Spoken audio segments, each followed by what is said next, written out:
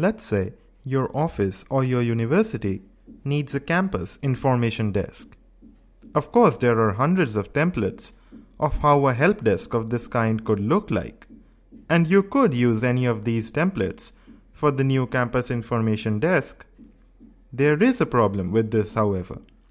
You see, when you realize that your campus needs an information desk, it means that problems were arising due to the lack of such a desk. The first and most important task here is to identify those problems. These templates would give you a generalized desk, which would not be tailor-made to your case. So it would be no surprise then if the problems are still not met after the desk has been installed. User research is of prime importance here. Once you know what the problems are, you start finding efficient solutions for each of them and incorporate all these solutions into a final design. And this becomes the first prototype for your campus information desk. But it's way easier said than done.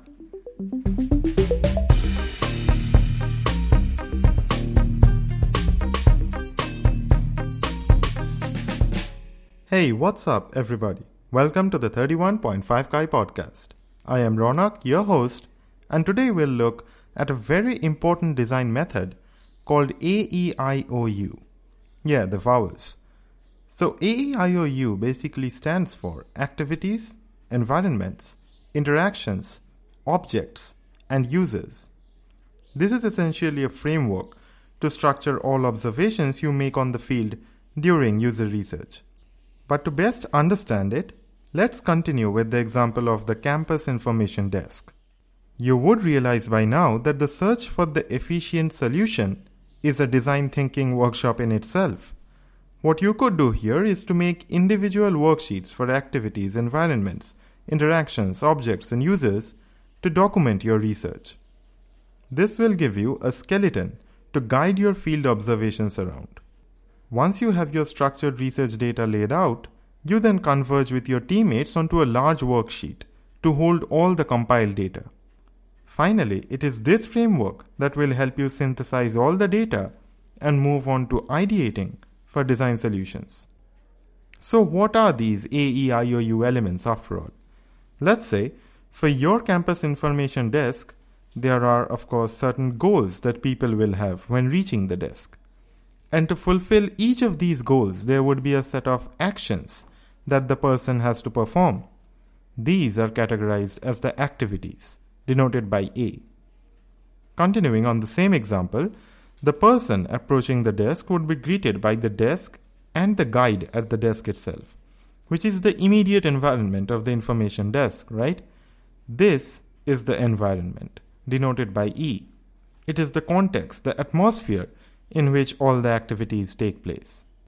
Now that we have our environment and the actions that people are coming to accomplish at the desk, there would be communication between the person who needs information and the person at the desk providing the information. There could also be leaflets and brochures on the desk that the help seeker could go through. All these are the interactions, which is denoted by the letter I in AEIOU. Remember those leaflets and the brochures I mentioned? Yeah, those are helpful clues and guides for the person coming to the help desk. Those are the objects, denoted by O. They are all the key elements of the environment. Note that in this example, they are positive and affirming. In some cases, they could be intentionally complex too. The last element of the framework, the users, denoted by U, is self-explanatory, right? It basically sums up the behaviors, the preferences, the roles, the relationships, and the needs of the people who are a part of this entire system. So this is the AEIOU framework, and all these elements are totally dependent on each other. Use it as a guide for any ethnographic or observational method. It will give a proper structure to your design thinking process. And that's all for this episode of the 31.5 Kai podcast.